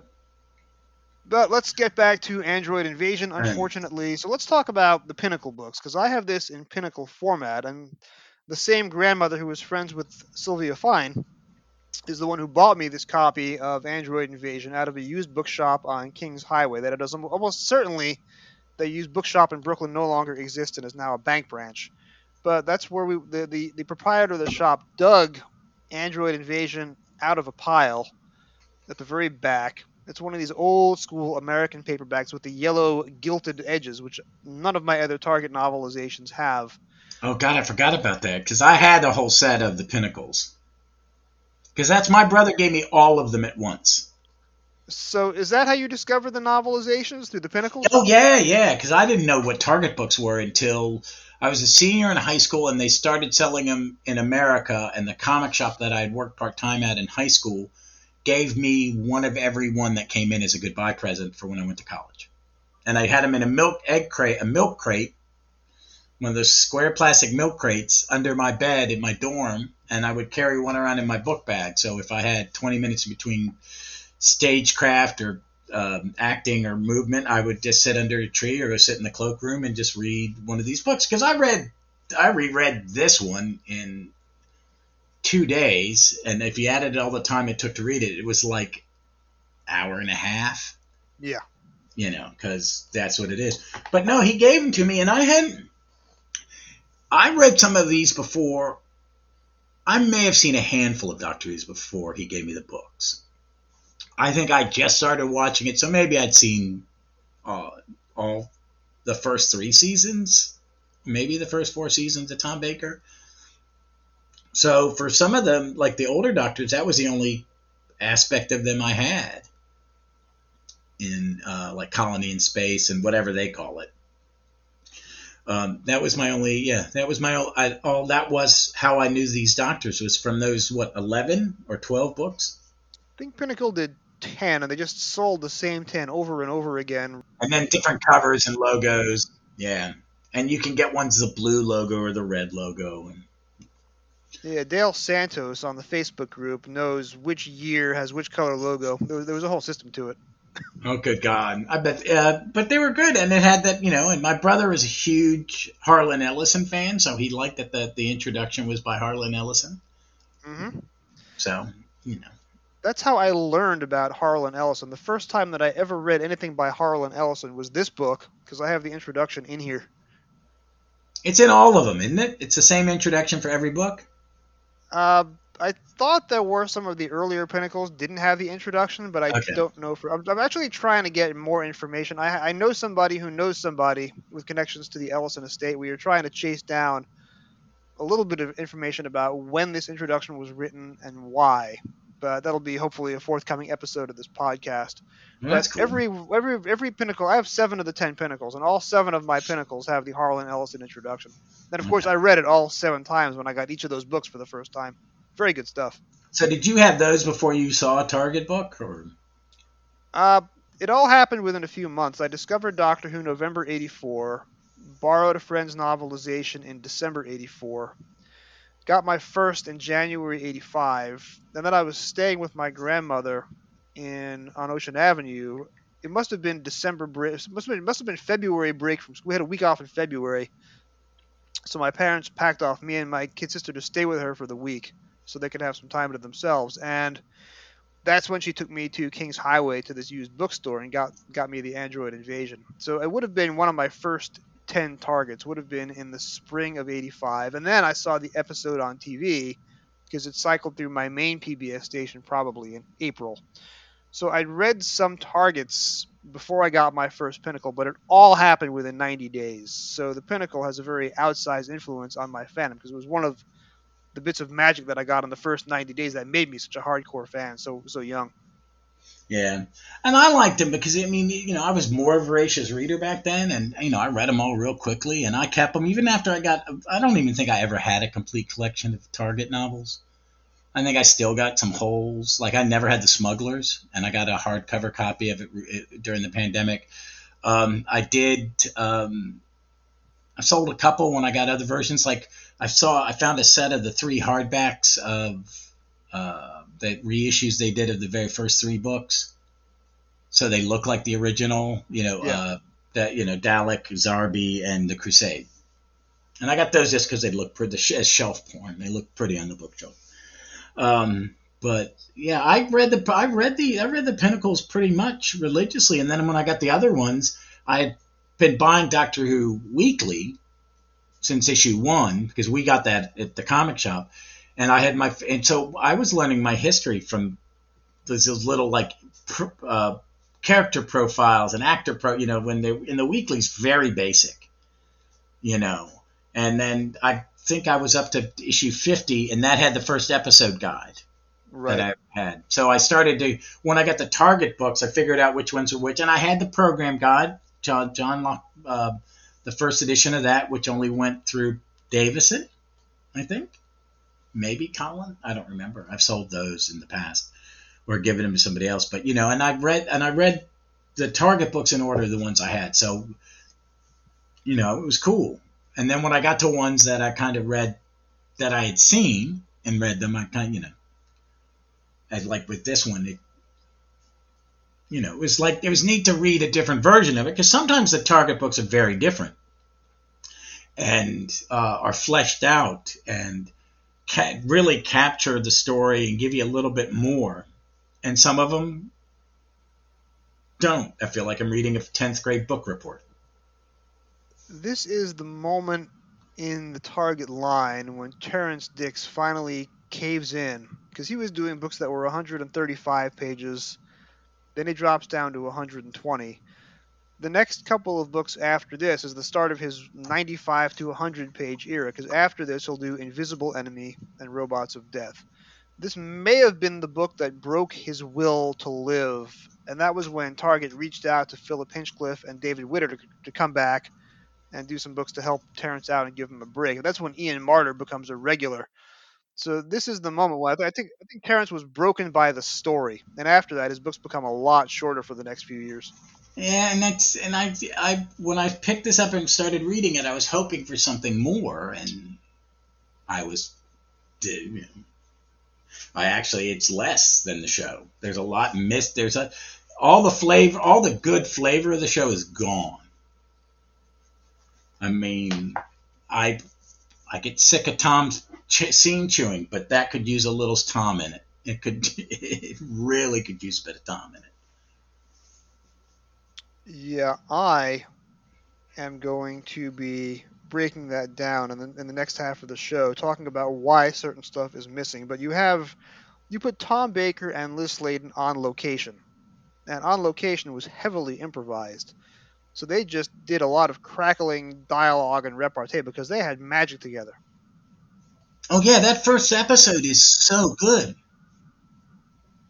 Yeah, but Terrence was given the studio scripts, which doesn't have the improvisation, so it's very, very flat compared to the TV version. It's losing the magic of those two performers. I think Tom's invisible almost entirely in it. I think he is. The doctor goes, do this. The doctor, do this. Sarah, I think Sarah and Crayford, little bit. Sarah, I think Sarah comes out better in this book, but that's not saying a lot because no one comes out. I don't see any of the characters from the TV show at all in it. Even knowing them, I cannot. It is so lacking in them when I read it. I don't even see them. I don't hear their voice in this book. And I don't see reading this book would ever make someone want to go watch the story. I'll give you the exception to that. When I was 11 years old, and I'd only been a fan of the show for about 90 days, I loved this book. I read it in my grandmother's one-bedroom apartment on Ocean Avenue. I acted parts of it out at age 11. When you're 11, you're not very critical as to what's a good story, what's a bad story. Yeah. Just the endorphin rush of getting a new Doctor Who book and a story that you haven't seen on PBS yet. you're not breaking it down in that critical sense, and you don't have the context. You don't have Pyramids of Mars on one side and Brain of Morbius on the other. Robert Holmes wrote in full the story on either side of Android Invasion on TV. So you go from the best story to a really weak script to the best dialogue and comedy that Robert Holmes ever wrote. When you watch the show in sequence, Android Invasion is a terrible irritant. But reading it out of sequence at age 11, I happen to love the book. And when I watched the TV story for the first time on PBS a couple of months later, I taped it on VHS and I watched it over and over again. Particularly, I watched part three several times. And when I went back and pulled the two audio clips out of part three last night to play in the second half of this recording, my God, it's awful. Awful. It is really bad. What the trick is, like when me and Vic covered it, is we watched the first episode and we're like, oh, wow. And then the second one starts. And and it goes downhill. I think I had the same experience when I read this when, and I had seen it. But and I was a teenager. I mean, I was 18 or 19. And I could see this story because it's this fake village and this mystery and then the aliens and the thing. It's a good plot. And I can see if I'd been given this book maybe 4 or 5 years earlier, I would have a different reaction to it. And right now, it's very tainted by being a fan for 40 years. And really not liking this story as a television, it never being one that I ever really. I've never pulled Android Invasion off the shelf to just watch random, and I don't think I ever will. You know, I'm a big Harry fan, and Harry is just. It's like, why did you even hire? I mean, okay, you gave him a paycheck, nice of you, but you don't let them do anything. Yeah, and it ended up it was his final on-screen appearance, and it was John Levine's final on-screen appearance. Yeah. So it was definitely a downgrade for the two of them. They should have been more integrated into the plot.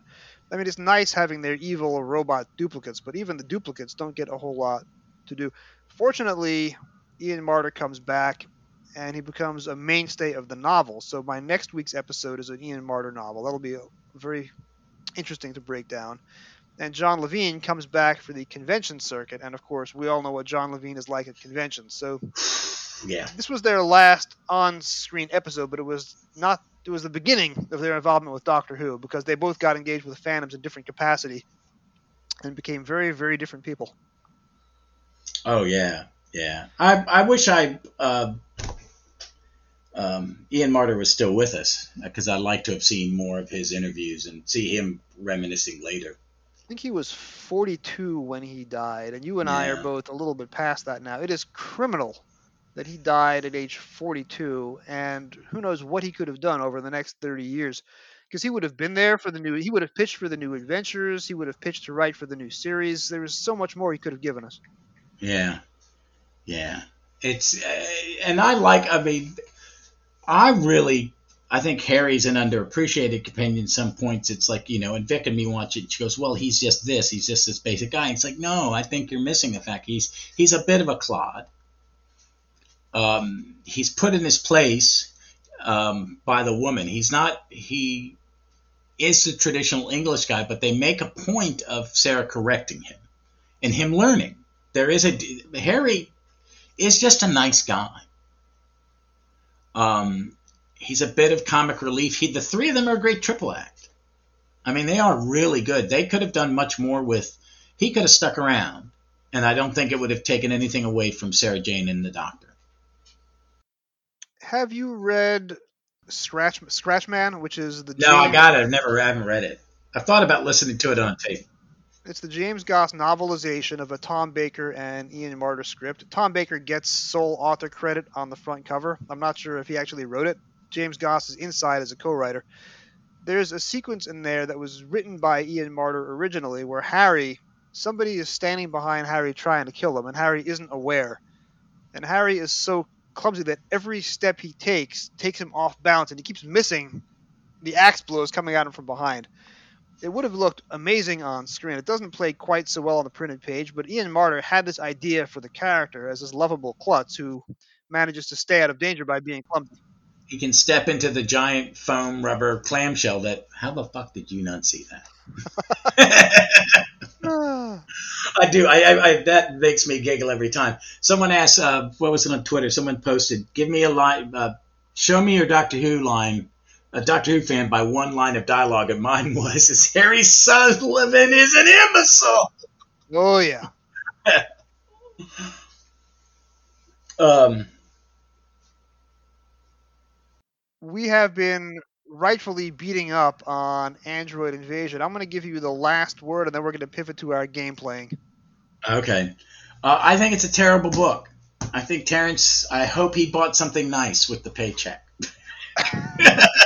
Because it is dry, it is lifeless, it is dull, and it's disappointing because Terrence is one of the great Doctor Who minds in a lot of ways. I think he downplayed himself as just an editor. I think there is a Terrence Dicks. There is a reason. You and me talked about it when we talked about the Third Dalek. There is a consistency to him and Barry Letz's tenure that you had the same producer and the same script editor at the peak of doing their job, even if it's not an error that reaches some people. The Third Doctor can be abrasive to some people, but the quality of the show is consistent. The bad stories are better because of Terrence Dicks fixing them. I think that's why Hinchcliffe and Holmes works.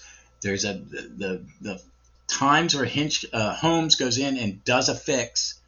I don't think he did one on this one. I do not see anything in the television version other than maybe the first episode, because it's the only one that works, where Holmes fixed anything. Unless it was the fix, I think there is a lot more dialogue between the three baddies, and I don't find them that bad. I think Milton Johns, who plays Crayford, is great. He's great. He's just working with crap. His performance is fine. They brought him back 2 seasons later to be the human antagonist in Invasion of Time, and that is a wonderful performance. He's so hateful and weaselly. What else is he playing? He's also, isn't he Runcible? No, that was Hugh Walters. You're thinking Enemy of the World. Oh, no, yeah. And I just rewatched that, just to rewatch Enemy of the World. I just decided I wanted to watch a second Doctor one, and I pulled that off the shelf, and it's a freaking masterpiece. And that's a Barry Letts ensemble, because Barry Letts directed both that and this.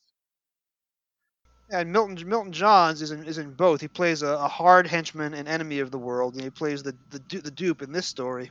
But yeah, that's Barry Letts' casting all the way across the board. Yeah. But I just think this book is just so, and if that's what's happened, is he's so burnt out. And I'm using this word and not as a derogatory, just as in a descriptive of someone who writes a lot. Terrence Dicks was a bit of a hack. He never met a paycheck he didn't cash. And there's nothing wrong with that. I mean this as someone who wanted to do theater. And if you are an artist where you are your own boss, a little bit of the Gene Hackman disease is not a bad thing to have. You know, people ask Hackman, why do you take everything? He goes, because I don't know when my next job is. This could be my last job. So the next one could be my last job, so I take the job.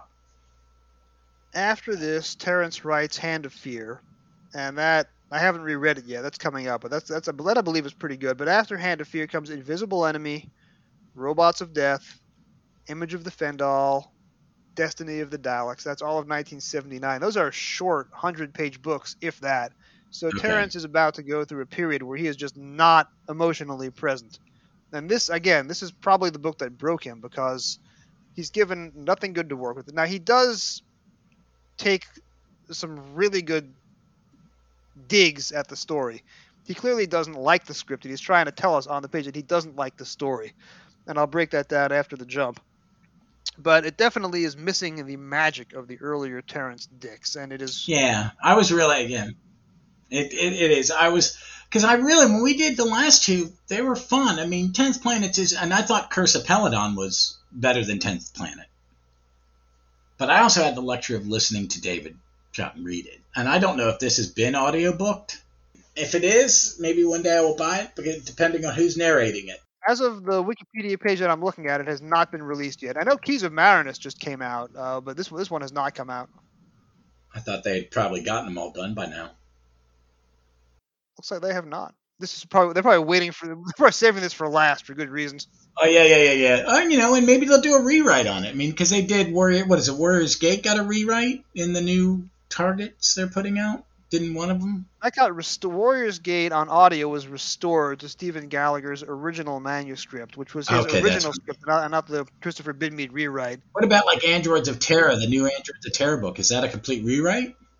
That's a whole new adaptation, isn't it? David Fisher came back about 10 years ago for audio, and he wrote audio versions of that and Androids of Terra.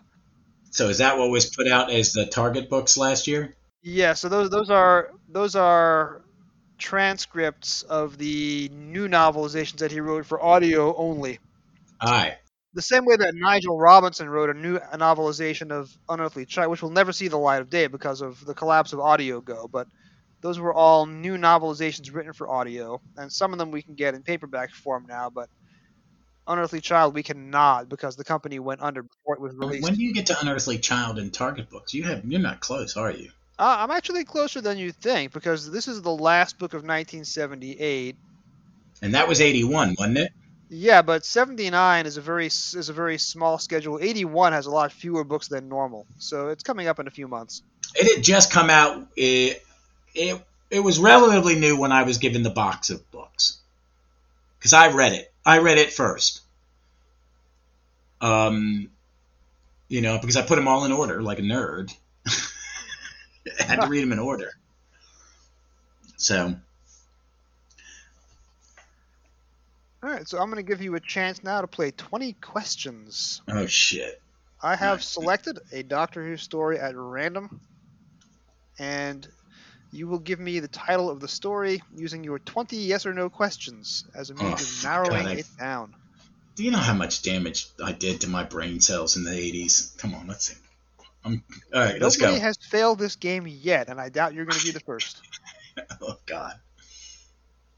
And this is courtesy of the randomizer.net. So I just ask you 20 questions, you give me yes or no, and I have to guess. Exactly. All right. Is it an historical? It is not a historical. Is it in color? Yes, it is in color. Question 3. Is it set on a base? Is it a base under siege story? It is not a base under siege story. Question 4. Is it a Dalek story? It is not a Dalek story. Question 5. Is it new or old? Is it New Who? It is not New Who. Question 6. So you've done pretty good. You've narrowed it down to the classic series. It is not Base Under Siege, so that rules out a couple of seasons. It is not a Dalek story. Is it a Third Doctor story? It is not a Third Doctor story. Question 7. Did John Nathan Turner produce it? John Nathan Turner was not the producer. Question 8. Okay, I've cut out half of the color yard.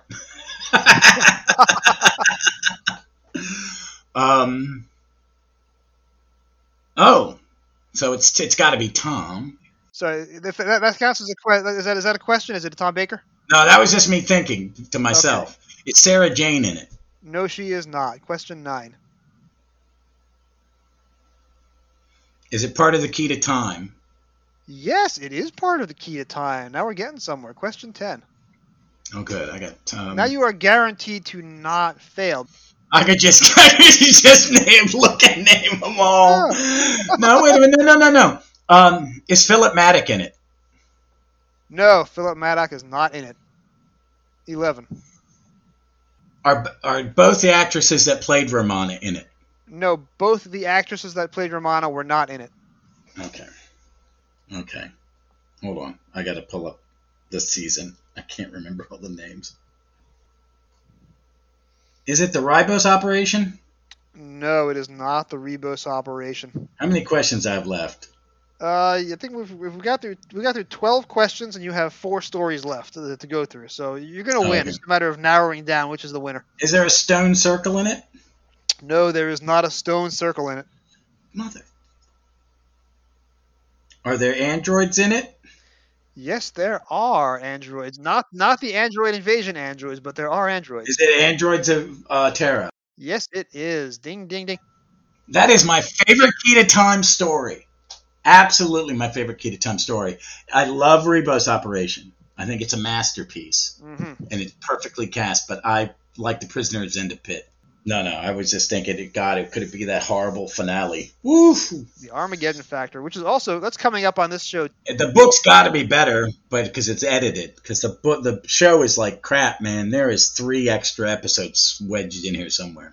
It is a short book, but it is still the disconnect between Anthony Reed script editing 1 through 5 and Douglas Adams rewriting episode 6.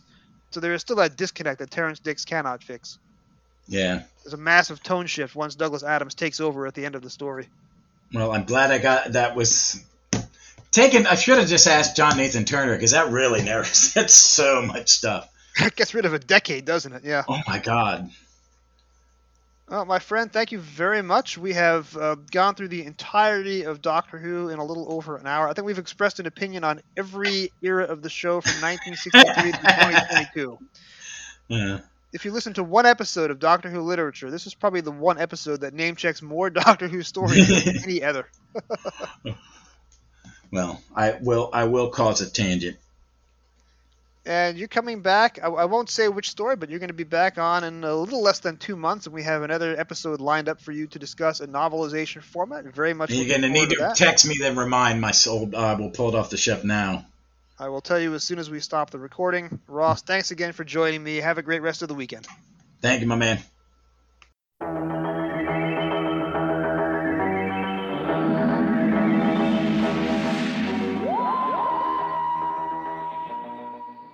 Doctor Who and the Android Invasion, written by Terrence Dicks, televised as The Android Invasion, teleplayed by Terry Nation, televised in November and December 1975, published in November 1978. The back cover blurb to the Pinnacle edition. Doctor Who meets his clone. Doctor Who, that cocky, crazy, cosmic hobo, and his delightful companion Sarah land in the small English village of Devesham. The TARDIS has brought them safely home at last. Or has it? At first, the picturesque village seems deserted, but then they discover zombie-like inhabitants who won't answer their questions, and a mysterious soldier who marches over a cliff and reappears without a scratch. And then there are the weird coffin-like meteorites that open up and contain human-like creatures. Have the body snatchers returned? What Doctor Who doesn't know is that the village is not English at all, nor is it on planet Earth. It's a replica on the polluted planet Poseidon, that radiation-infested home of the Kralls.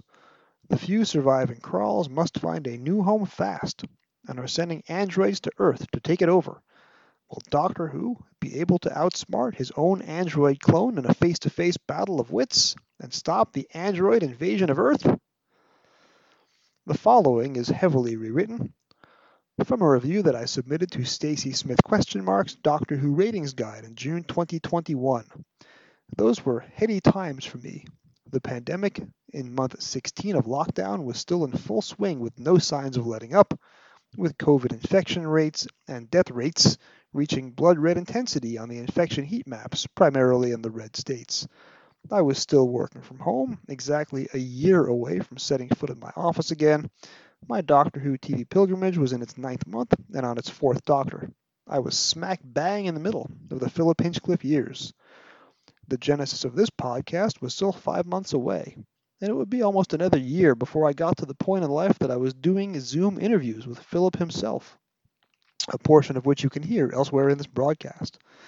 At that point, I was focused on watching Doctor Who 2 episodes a night, and I wasn't reading every novelization alongside. The 2 novelizations I'd read directly before Android Invasion were Genesis of the Daleks and Pyramids of Mars, 2 of Doctor Who's top 10 stories, excellent productions, amazing scripts. You can feel Terrence Dicks' joy as he sat down with the camera scripts in his typewriter to turn those stories into books. And what books? But then we come to the Android Invasion, one of 5 Terrence novelizations in the year 1978. The feeling he must have experienced as he brought those camera scripts into the office was something a lot less than joy. That's certainly what watching Android Invasion was for me on TV. It was after 6.5 straight seasons and over 3 full months of nothing but Barry Letts, Terrence, Hinchcliffe, and Robert Holmes stories, the first really bad Doctor Who I'd experienced since, let's say, Seeds of Death and Space Pirates at the tail end of the Troughton years. And if you like those two stories, fair dues. As Ross and Jeff always say on Gallifrey's Most Wanted, every story is somebody's first, every story is somebody's favorite. The point is that those two stories, in my eyes, are well off the peak of seasons 7 through 13. Now, Android Invasion has a great first episode. Terry Nation always did great first episodes. It was everything after that which was a mess, and even director Barry Letts couldn't fix things. To the novelizations of Genesis and Pyramids, discussed on Doctor Who Literature, episodes 23 and 27, and even to the two Terrence books I've covered on this podcast immediately before this one, Time Warrior and Death to the Daleks, episodes 42 and 43 respectively, Terrence lends his full magic, prologues, epilogues, lush descriptions, above and beyond what he would have read in the camera scripts, wicked sharp observations about the villains, about guest characters, about human nature. To Android Invasion, he adds hardly anything. For this one story, he's just not feeling it. The Nation scripts and the Barry Letts TV direction, assuming he watched the video, not inspiring any keen insights. There's not even a chapter called Escape to Danger, for crying out loud. To shout out to friend of the pod, Jim Sangster, who was on a bonus episode of this show last month and runs a blog of the same name. The first sentence, a soldier was marching through the forest, is a far cry from through the ruins of a city stalked the ruins of a man, or it was a place of ancient evil. Oh, the prose is excellent, as always, technically flawless, and keeps the pages turning. A joy to read out loud. But when the helmeted androids show up in Chapter 1, Terrence, suspecting that these are truly weak bad guys, has Sarah think, what were 4 racing drivers doing in the middle of the wood? After the Doctor rescues Sarah from a long fall with an outstretched arm and a pun, Terrence writes from Sarah's POV, nothing seemed to quell the Doctor's taste for terrible jokes. But Chapter 1 is mostly flat, hardly any observational humor, except for digs at the script's expense. A lot of TV dialogue is missing, though to be fair, Chapter 1's material is entirely on location, and this location shoot especially was full of the kind of ad-libbing that wouldn't appear in the scripts Terrence was given to adapt. Terrence includes only about 70% of the TV dialogue, maybe 70%, but he does add one line, Sarah commenting on the script, how the Doctor's forgotten that he was being shot at 2 minutes earlier. Otherwise, this chapter is cursory and without joy, quite unlike any of the previous Terrence titles I mentioned above. And it's bizarre when in Chapter 3 the TARDIS dematerialization sound is described as groaning wheezing instead of the usual reverse order. Wait, that's not how that works. The Part 1 cliffhanger is an example of where Terrence just cannot make his usual chicken soup, not out of the chicken feathers of this script. It's where a part of the Space Research Center wall pulls back to reveal Stigrin's eyes, and he's an alien. Not a great cliffhanger to begin with. Terrence writes, ending Chapter 3 and representing the first cliffhanger, 2 deep-set alien eyes were staring unblinkingly at Sarah. They were the eyes of Stigrin, chief scientist of the Kralls. That's great. We still don't know what a Krall is, or what was alien about the eyes. Sutek's gift of death to all humanity, from the TV story directly preceding the android invasion, this is not. One advantage to the book over TV is that Terrence reinstates some deleted scenes. The space tracking room and Grierson are reinstated for Part 1 in a long 3-page scene in Chapter 3, scripted but cut for timing on TV, and some other moments throughout the story. The name Space Defense Station on TV is renamed the Space Research Center for the book, possibly a vestige of the original draft. The gender and age of the android that Sarah finds in the woods is also different in the book. There, I found a discrepancy. Now my life's work is complete. Terrence's descriptive powers are strained by this material. Grierson is said to look more like an engineer than a scientist. I admit, I'm at a loss. Then again, I was once told by a casual acquaintance that I looked short for my job title, and that was 7 years ago, and I'm still at a loss for that one too. I do like the description of Stigrin's voice as totally arrogant, quote, as if it was inconceivable that its orders should be disobeyed or even questioned. Chapter 4, the beginning of Part 2, is really where the TV story starts to fall apart. Again, Part 1 is good, a throwback, a rare post-60s episode devoted to the regulars slowly exploring a location and narrating everything they see. Nothing about Part 2 makes sense, especially any scene in which Crayford switches opinions on whether the Doctor's arrival is a remarkable success or a deadly danger, in the same scene, with no explanation. Terence can't do anything to salvage that, can't invent any witty explanations. All Terence does is bemoan the Doctor and Sarah wandering up and down, quote, yet another corridor. Also, and this is a point to the TV story, not the novelization, either bloodhounds are native to the planet Poseidon, or Crayford went so far as to not just have unit personnel, and every local villager for miles around, turned into androids, but he created bloodhound androids as well. The bloodhound android invasion of Earth? What were they going to do? Start a Manhattan detective agency of plucky kids and android dogs? The android bloodhound gang? Anyway, I'm getting a bit off script here. I usually rely on Terence to add observational humor and bits of character insight and covering up of plot holes on almost every page. Android Invasion reads at a much lower grade level than the last two books. In Chapter 5, Sarah likens Stigrin's underground caverns to, quote, a home for trolls and goblins. That's good. When Marshal Chodaki, side note, when I was 11 and reading this for the first time in my grandmother's old apartment on Ocean Avenue, the one she lived in for 60 years, I assumed Marshal was an alien word and pronounced it Marshal. When Chodaki is introduced as, quote, only the Krall's military commander, Terence writes, quote, not for the first time, scientist and soldier were at loggerheads. Now, this is the last unit story of the 70s, well, unless you count Seeds of Doom. The line is a fitting throwback to Terence's work on the Pertwee era, when the Doctor and the Brigadier were almost always at loggerheads.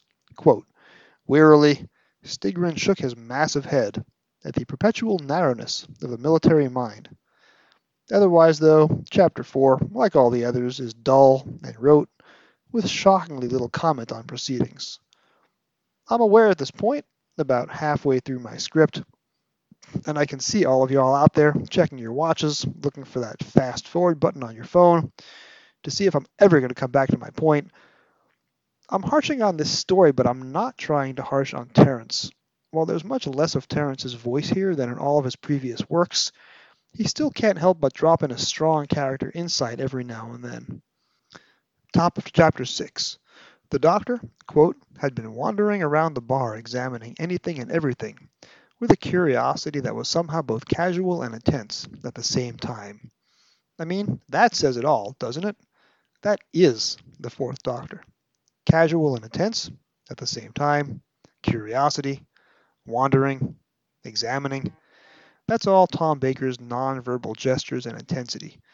Not even the scripted material, the way he inhabits a room, looks for novel ways to walk through doors.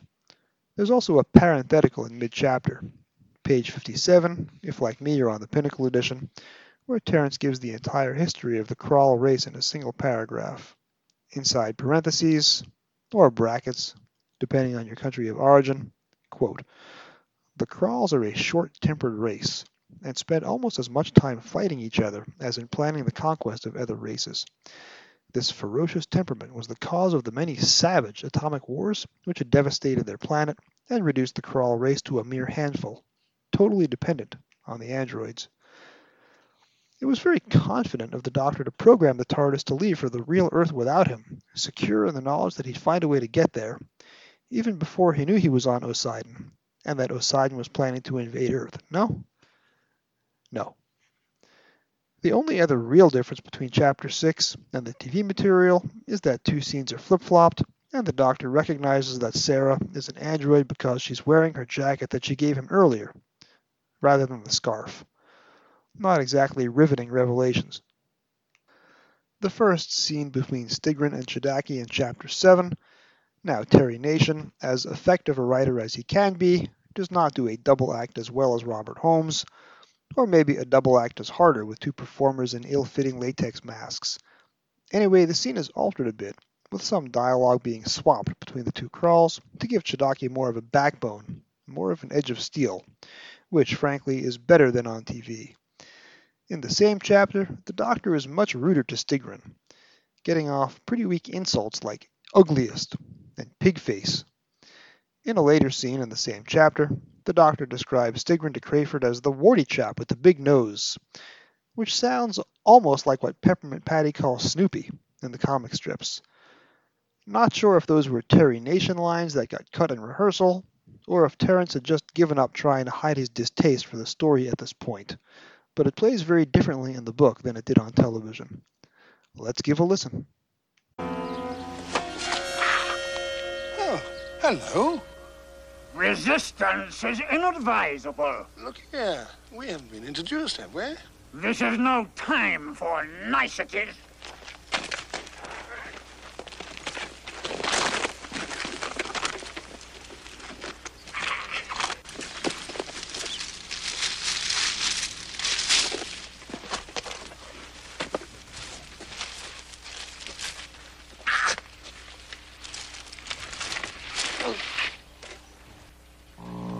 Well, an MD bomb.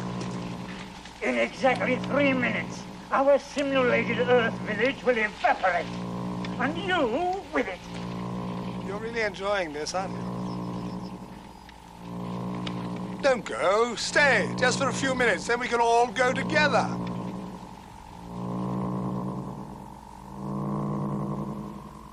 Chapter 8 retains an error from the original script, the Doctor reminding Sarah in the Part 3 material of high radiation levels that were not mentioned in Part 1 either as broadcast or in the corresponding novelization chapters.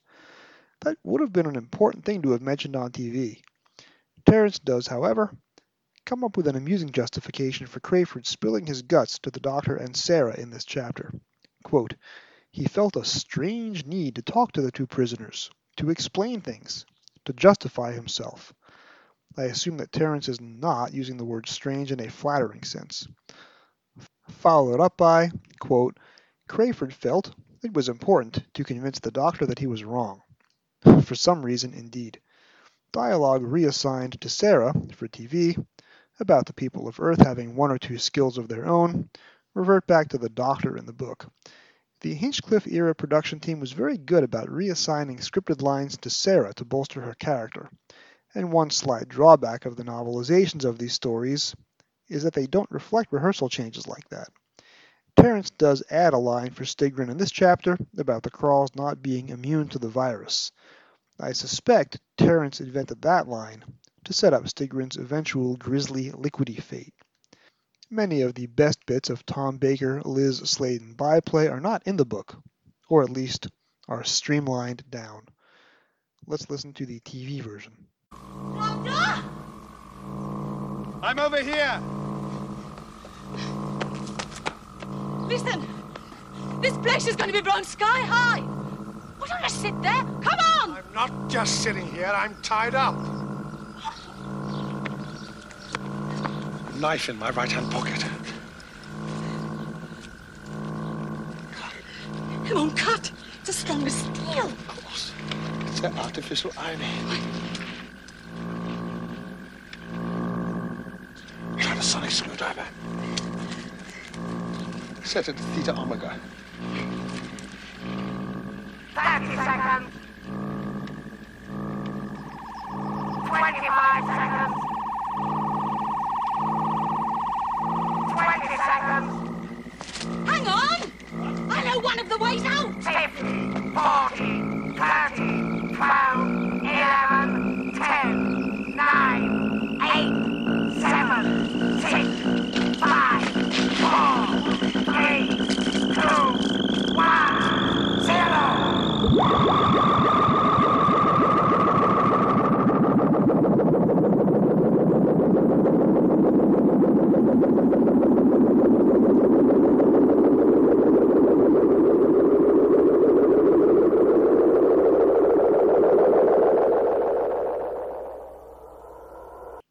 And yes, I probably left in more of the TV audio than I should have, but I do that for two reasons. Number one, groovy, isn't it? Secondly, plot-wise, in-universe-wise, what is the reason for blowing up the village on a planet that's about to be abandoned anyway? Why not just leave it? Anyway, in addition to a diluted version of the pretty crackling dialogue between the Doctor and Sarah on TV, and that is a compliment, Grierson in Chapter 9 finally appears in the main story after his Chapter 3 scene was cut for TV. But here he's demoted from scientist in the earlier chapter to technician now. We also lose the little look exchanged between Benton and Harry when Faraday falsely proclaims that Crayford has been further into space than any other human being, although Barry Letts cuts away from that look too fast, if you ask me. I could swear Terence is engaging in wishful thinking as he imagines Crayford's violent demise in Chapter 10, 2 chapters ahead of schedule. As the XK-5 is coming into land, Terence dreamily imagines a single mistake and the returning astronaut will be dashed to pieces against the planet he had waited so long to reach. Now the other line, a failure in the heat shielding, and the ship could flare into nothingness like a meteor, is much less palatable after what happened to the Space Shuttle Columbia, but this was written 25 years before that disaster. Chapter 10 is also missing the rather effective TV location scene, where Sarah has a disturbing run-in with both hers and the Doctor's android clones. Now that scene has little payoff on TV, but it is effective in isolation, and I kept checking back in the book to see if I'd overlooked it by accident. Terence does pay a lament to Nicholas Courtney not being available during season 13, necessitating the use of Colonel Faraday as a stand-in for this story only. Quote, "The Doctor wished desperately that Lethbridge Stewart hadn't chosen this moment to go rushing off to Geneva. Most of the time the Brigadier was under his feet, and the one time he needed him the wretched fellow wasn't there." The end of the android invasion on TV is a mess due to glaring plot holes and a chaotic studio production that saw at least one important expository scene never filmed. Barry Letts never directed again after this story. Now, Terence really can't fix that for the novelization, but instead does something equally wonderful, which is just lean into how bad the script was. Terence adds half a page, literally, of Sarah experiencing self-doubt about having to climb up Crayford's rocket after she promised she'd rescue Harry, although this sadly approaches a negative stereotype about women. Now, this material does help fill the page count since little else of interest is going on. Terence openly mocks, via the Doctor's internal thoughts, the clunky dialogue. After the android Doctor spills Stigrin's plans to Crayford, quote, "How strange," thought the Doctor, "that an android should take such pride in the ruthlessness of its creator." Indeed, there's a lot of strange things about the script that Terence is adapting. Now, Terence does fix the plot hole about how the android Doctor duplicate is able to operate because the Doctor activates an android jamming radio wave, try saying that 5 times fast, with 2 extra lines of dialogue not recorded for TV. The android invasion on TV famously doesn't conclude, but rather just stops with 3 or 4 plot strands still left to resolve. Instead of resolving anything, there's one light-hearted location scene of the Doctor bantering with Sarah as they approach the TARDIS. Terence cheerfully jettisons that scene. Instead, he wraps up the book with one of the great shade-throwing paragraphs of all time, including a final sentence that's probably the most pointed insult in any Doctor Who novelization. There was still much to be done. The immobilized androids would have to be collected and dismantled before the low-level scanner beam could be switched off. But soon, life in the Space Research Center and in Devesham Village would return to normal. Marshal Chodaki would wait in vain for Stigrin's signal to bring the invasion fleet of the Kralls to an unsuspecting Earth. With Stigrin dead, his master plan would come to nothing. The android invasion was over. Let's say that again, but slower. The android invasion was over. As in, thank goodness, the android invasion is over. Next time on Doctor Who Literature, we come to the end of 1978. On TV, it's already the back half of season 16, and we're in the middle of The Androids of Tara, even though the novelizations haven't yet published anything more recent than Horror of Fang Rock. The Target books, meanwhile, slipped back and finally released the last novelization of a season 12 story. Not my favorite one, but Ian Marter is back for a second novelization, and boy, what a book he gives us. It's the first adaptation of a two-part serial. It means that Marter has a lot of room to take dramatic license, and dramatic license he shall take. We're off to Dartmoor to experiment with the remnants of a pretty run-of-the-mill TV adventure by adding to it, and adding to it, and adding to it. I'll be back with a returning guest to break down Doctor Who and the Sontaran Experiment. Thank you for joining me on another episode of the Doctor Who Literature Podcast. I'm Jason, your host and editor and producer. Special thanks to my special guest, Ross Aitken. This podcast can be found on most of your podcast apps of choice.